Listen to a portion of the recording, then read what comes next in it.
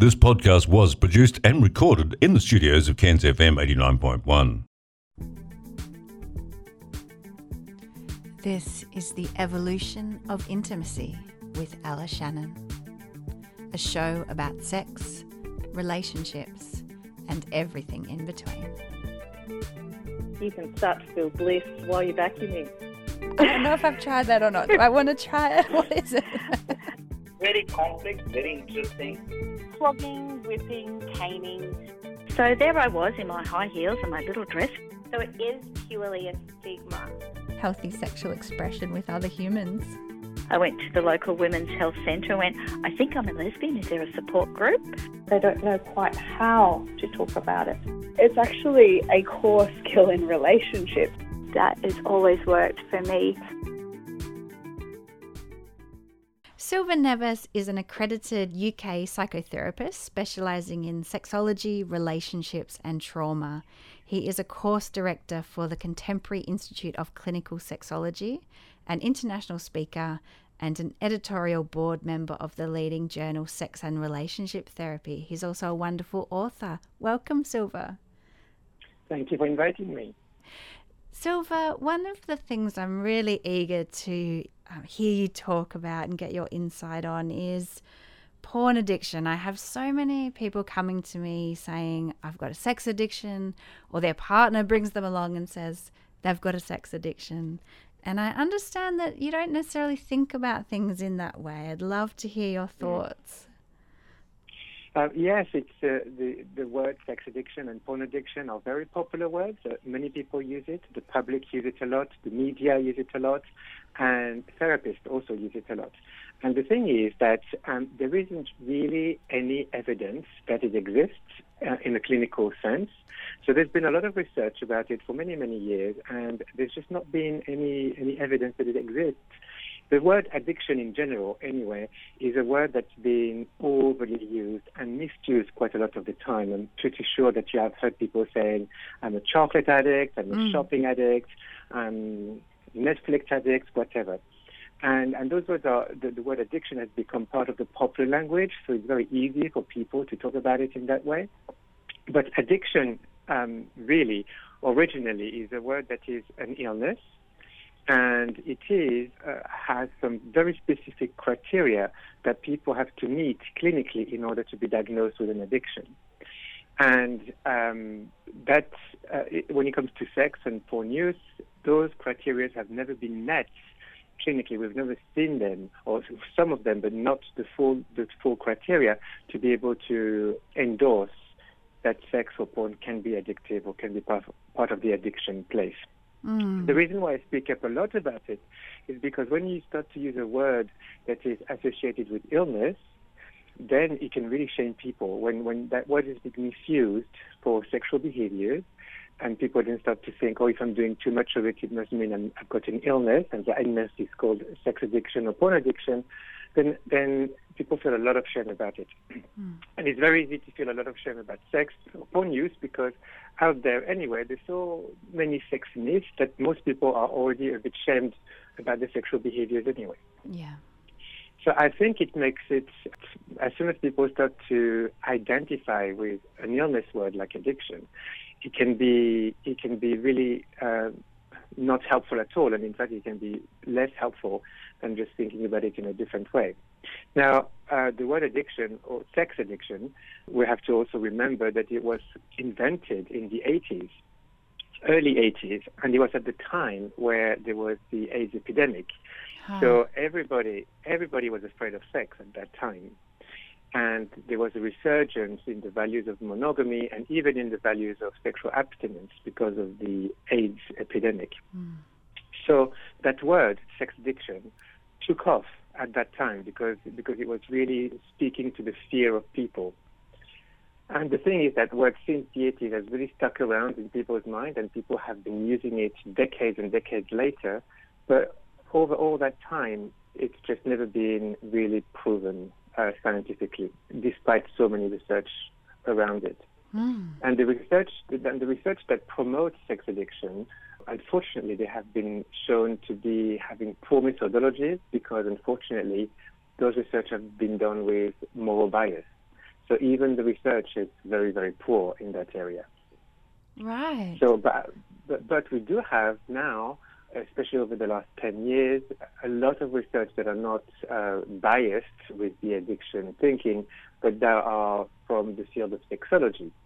And that has really shown up a lot of very interesting data, because it really showed up that actually from the sexology point of view, sexology, which is the study of human sexuality and intimate relationships, that the addiction, that illness, addiction, is simply not seen clinically. So then we were left with, okay, so if it's not sex addiction, if it's not porn addiction, then what it is? Because there are so many people who are complaining about the sexual behaviors. Yeah, and suffering, isn't it? And partners that are suffering. Yeah. Yeah, that's right. You are listening to The Evolution of Intimacy with me, Ella Shannon, a show about sex, relationships, and everything in between. Most of us have not been encouraged or taught how to talk about sex. They are curious. Hang on a sec. I'm a woman. I have needs now. Whole new level of sensation and pleasure. I looked at my yoni before and after, and I was like, oh my God. You may experience a range of emotions. What we associate as being related to one gender or another, it changes all the time. Pleasure is our birthright.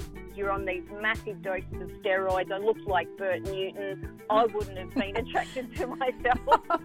So they were just so happy to know that A, they weren't alone, and B, that this was like a legitimate thing. And that actually sounds really lovely and erotic, really pleasurable. It's a secret. Mind-blowing. So it's only in 2018 that the World Health Organization came up with a new way of looking at it, and they call it compulsive sexual behavior. And they make it very clear in those criteria diagnostic that it is not an addiction pathology, it is not an addiction problem, it is a impulse control issue. And so what it means is that it is not about how many times you do it. It is not about needing abstinence as a treatment, because those are the typical addiction one. It says it's the relationship between impulse control, so the urges that we feel, and how we respond to them. To be compulsive, it has to be repetitive, obviously, but it is really about the relationship between the urge and the behavior. And the World Health Organization came up with quite a lot of criteria. That's not the main criteria, but it's quite a few criteria, and rightly so. The criteria are quite strict. So what it means is that it's actually very, very hard for somebody to meet all the criteria to be diagnosed with the disorder.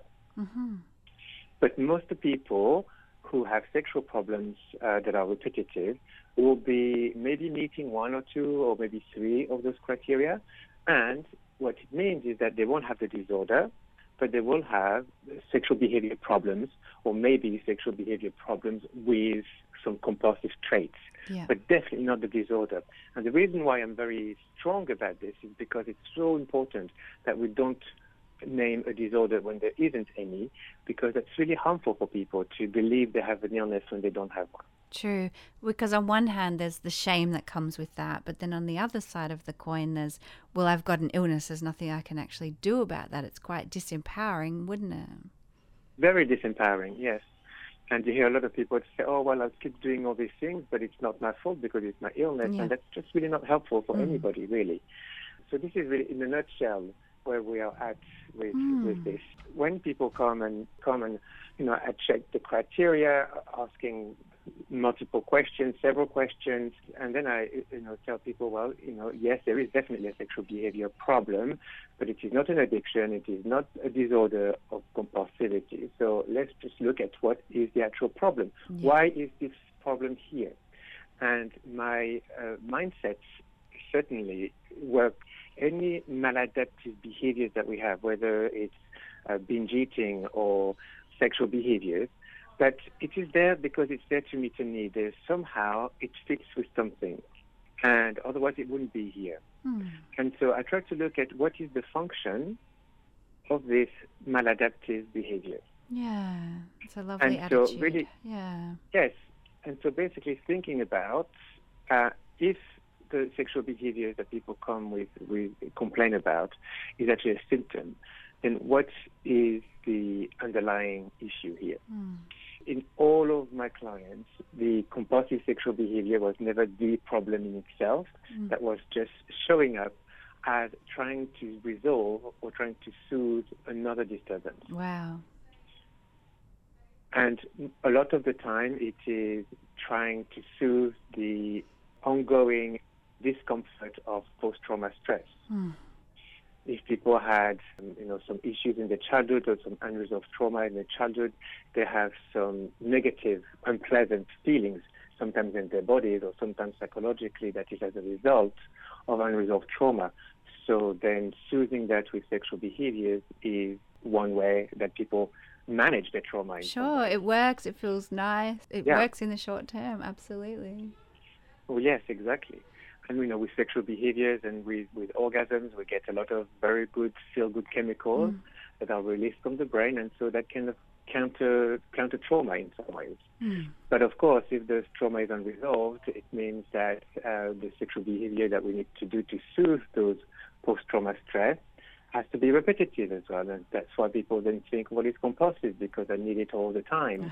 But it's not that they need sex all the time. What it is that they need soothing all the time. So that's really kind of like one of the main client groups that I have, is people who have unresolved trauma. Some people don't even realize that they have been living with it all the time because they are so focused on the sexual behaviors rather than anything else that might be going on. True, and people often think trauma has to be like war or really extreme neglect or abuse, and it's not necessarily the case. It's unintegrated things that happen to us, isn't it, as humans? Yeah.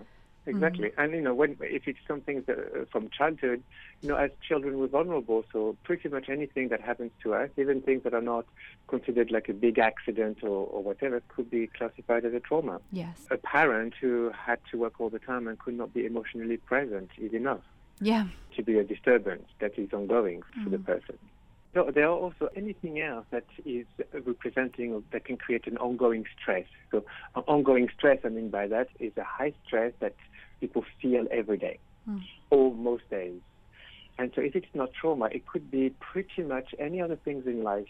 I've had clients that were saying to me that they really struggle with toxic relationships with a family or the family-in-law. And that can be enough of an ongoing trauma that would require sexual behaviors or porn use to soothe on a regular basis.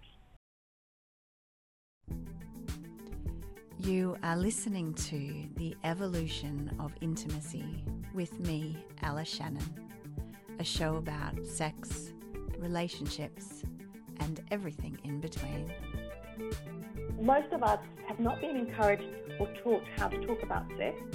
They are curious. Hang on a sec. I'm a woman. I have needs now. Whole new level of sensation and pleasure.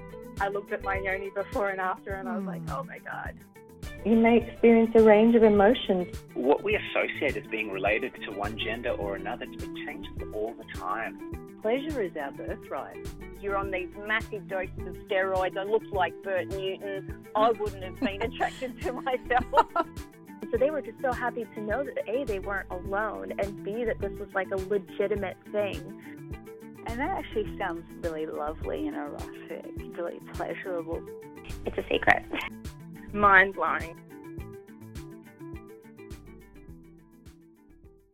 More people now have ongoing stress of financial stress. Yeah.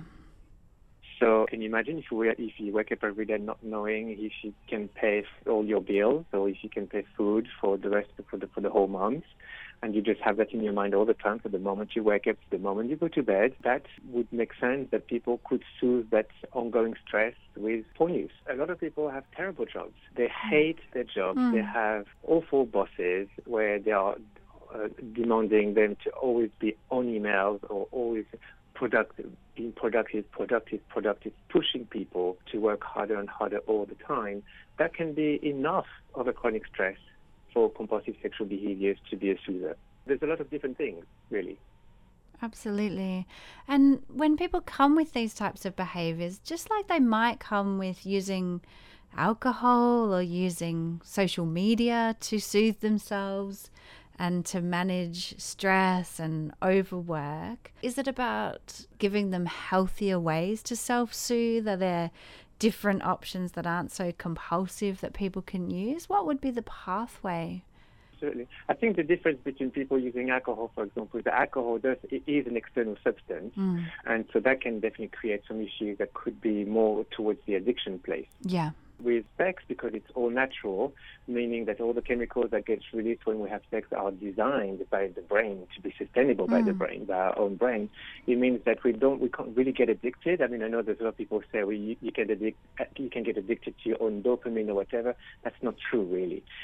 We can't really get addicted to our own chemicals because the brain doesn't have to change in order to sustain those chemicals. Okay, so it's just the repetitive behavior that is the issue because it becomes compulsive and you're using your time to do that rather than do more meaningful activities.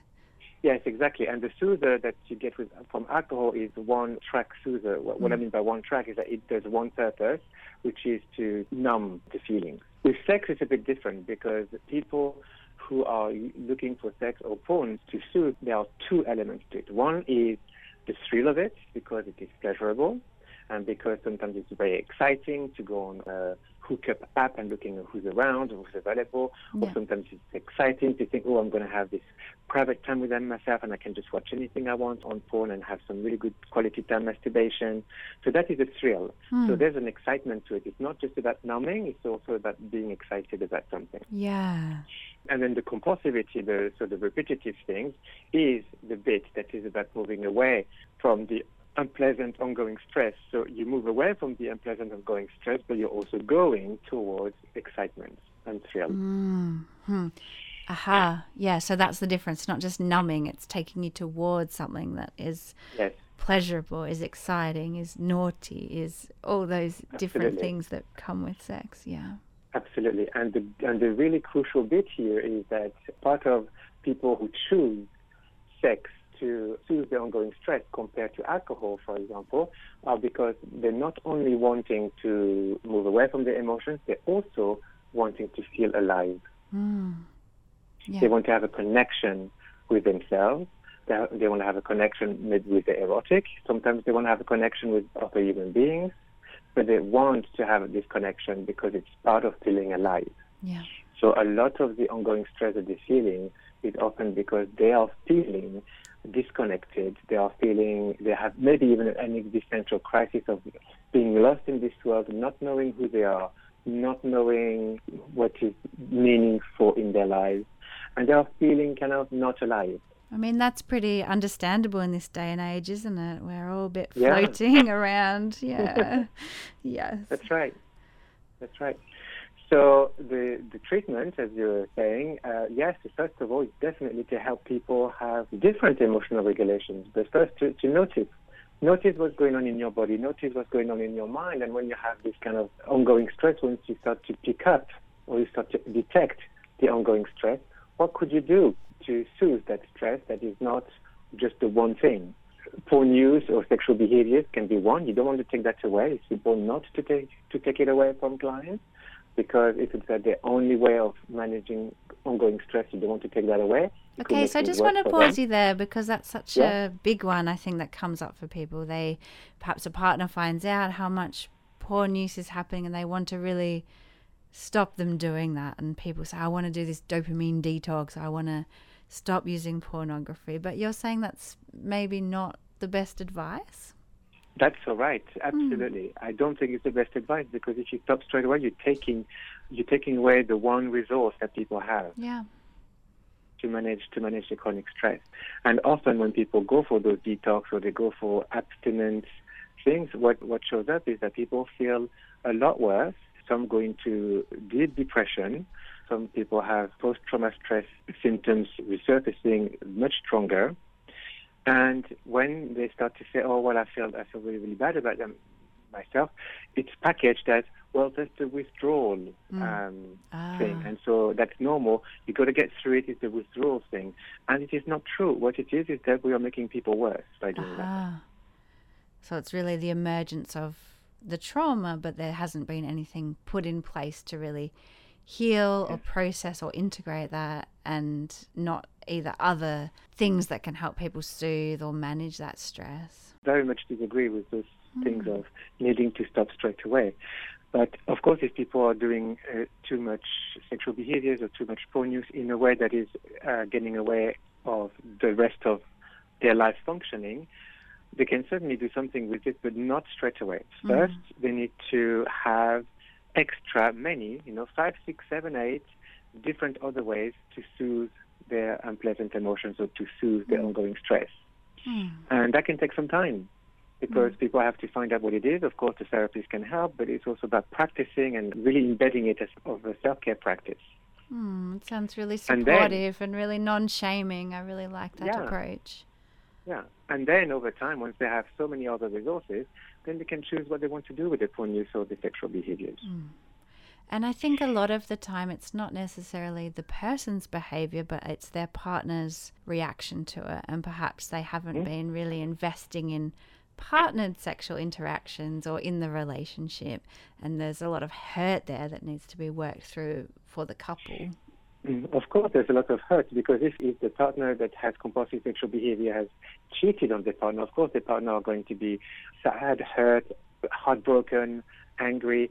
So there's going to have to be some place as well to be able to repair the relationship. But it's really important to repair the relationship not on the frame of, I have a disease and it's not my fault, because that definitely doesn't help partners. But it's more about, I've been really struggling with my ongoing stress, and I am trying to find other ways to soothe myself. And yes, I've done all this stuff.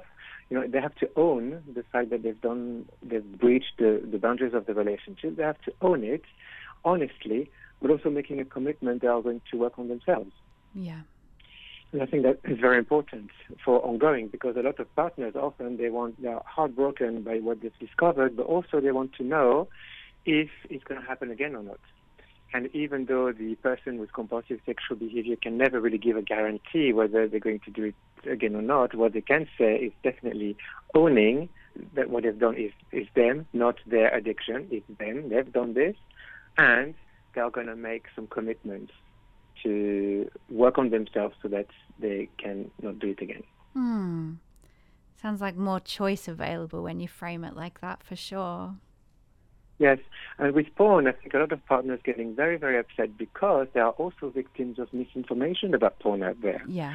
So a lot of partners believe that if somebody is watching actresses that are blonde and they happen to be brunette, that must mean that he doesn't fancy me because he prefers blonde. That's not true at all, because we know that what's in our fantasies is completely different from reality. And many people who are watching porn, they are watching porn and they are not interested in translating that in their real life. Yeah, I really liked that point in your book, differentiating fantasy from desire, what you like to think about from what you actually want to happen. Yes, very interesting piece of research on fantasy. It found that a lot of people who are watching porn and they're watching whatever they're watching on porn, they are often actually fantasizing about doing it with their partners. Oh, there you go. Yeah, exactly. Yeah. So people actually, as part of the research, it showed that people fantasize more about their partner than they fantasize about porn actors because they have a relationship with their partner. So it's easier to have a body felt sense of your partner compared to a porn actor that you never met. Yes. And your partner might feel nicer anyway, who knows? Yes, exactly. But I think a lot of partners are afraid of it because they see it as a big threat in the relationship or a big threat to themselves, and most of the time it just really isn't. But that's also to do with misinformation, unfortunately. So we can't really blame the partners for being angry at people watching porn, but what everybody needs is more good information about what porn actually is and what it isn't. That's right. Yeah, it's entertainment. It's a wonderful, fun tool if used, in that way and not compulsively. And so lots of this information's in your wonderful book, Compulsive Sexual Behaviours, that I really enjoyed and I refer to a lot. And I understand you have a new book out. I have ordered it, but it hasn't arrived in my mailbox yet. Silva, can you share a bit about what you're sharing next in this new book? I wanted to write this new book for one main reason, which is that basically what I've realized over the years is that almost nobody is trained in sexology. So if you trained as a doctor, if you trained as even a gynecologist, if you trained as a urologist, if you trained as a nurse, or even like psychologist, psychiatrist, psychotherapist, there is literally no training in sexology. So what that means is that people, doctors and psychiatrists and psychologists, they might work with patients really, really well, but they don't ask the questions about their sex life, or they don't ask the questions about sexual pleasure or what is going on in the sexual area of their life. And a lot of patients are left really with, good treatment, but not anything to do with sex. And often the patients feel they can't even bring up the sex conversation because there's no invitation to do that. So a lot of people are left with, say, for example, very good cancer treatment, but their sex life is destroyed and they have no help. They go to see a really, really nice psychotherapist for grief, for example, or anxiety. Fantastic, but their sex life is terrible and that stays unresolved. The reason for this is because it's over time so many clients have come to me and they said, I've had a really great therapist, but we've never talked about sex. Or I have people that says, I've had great things with my, great treatment with my GP, but we never talked about sex. I've come to you because I want to address this. Yeah. And as a supervisor, I've had lots of people from all sorts of different backgrounds, from the medical background to the psychology background, where people were coming to me for a session in supervision to get some information about sexology because they don't have any. So I thought, right, okay, so maybe we need to write a book about it so that people can read and get all the information they need.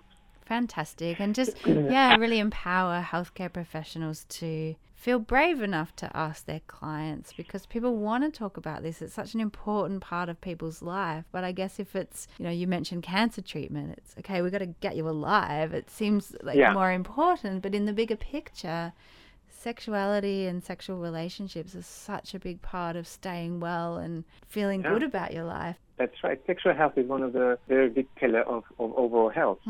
So it's really important that we don't ignore it, and it's often ignored. And I wrote that book with very simple language, so it means that everybody can read it, not just professionals. For people that are not professionals in terms of not working with people, but that have other professions or whatever, it is also a good book to bridge the gap of the lacking sex education. Because the other thing I hear all the time from everybody is that their sex education was not good, either non-existent or hardly anything was taught apart from avoiding diseases and avoiding pregnancy. That's kind of it.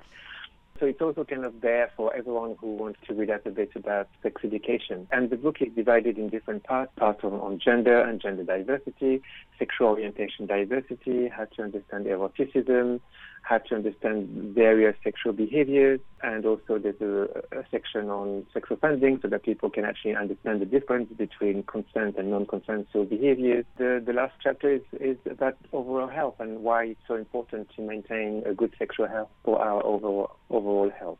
Wow, it sounds wonderful. I can't wait till it arrives. If people are interested in this new book or your previous publications, how might they find you? They can buy the books with the Routledge website. Wonderful. And the name of your newest publication, Silva? It's called Sexology, The Basics. If anyone wants to talk to me, if they have a question, they want to reach out to me, they can always go on my website and they can send me a message through that, and I'll be very happy to respond.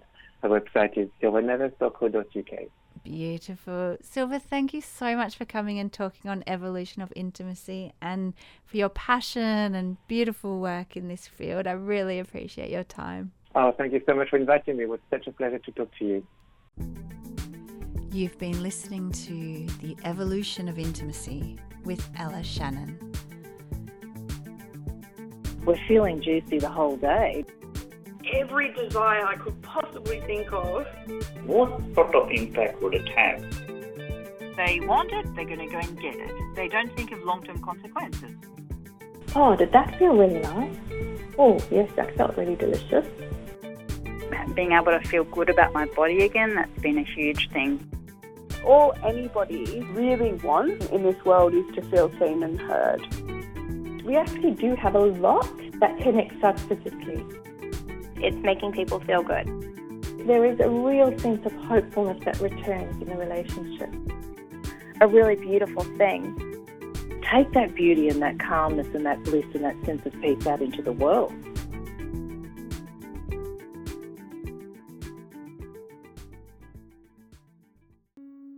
Thank you for listening, and I hope we've inspired you with our juicy conversations on this episode of The Evolution of Intimacy.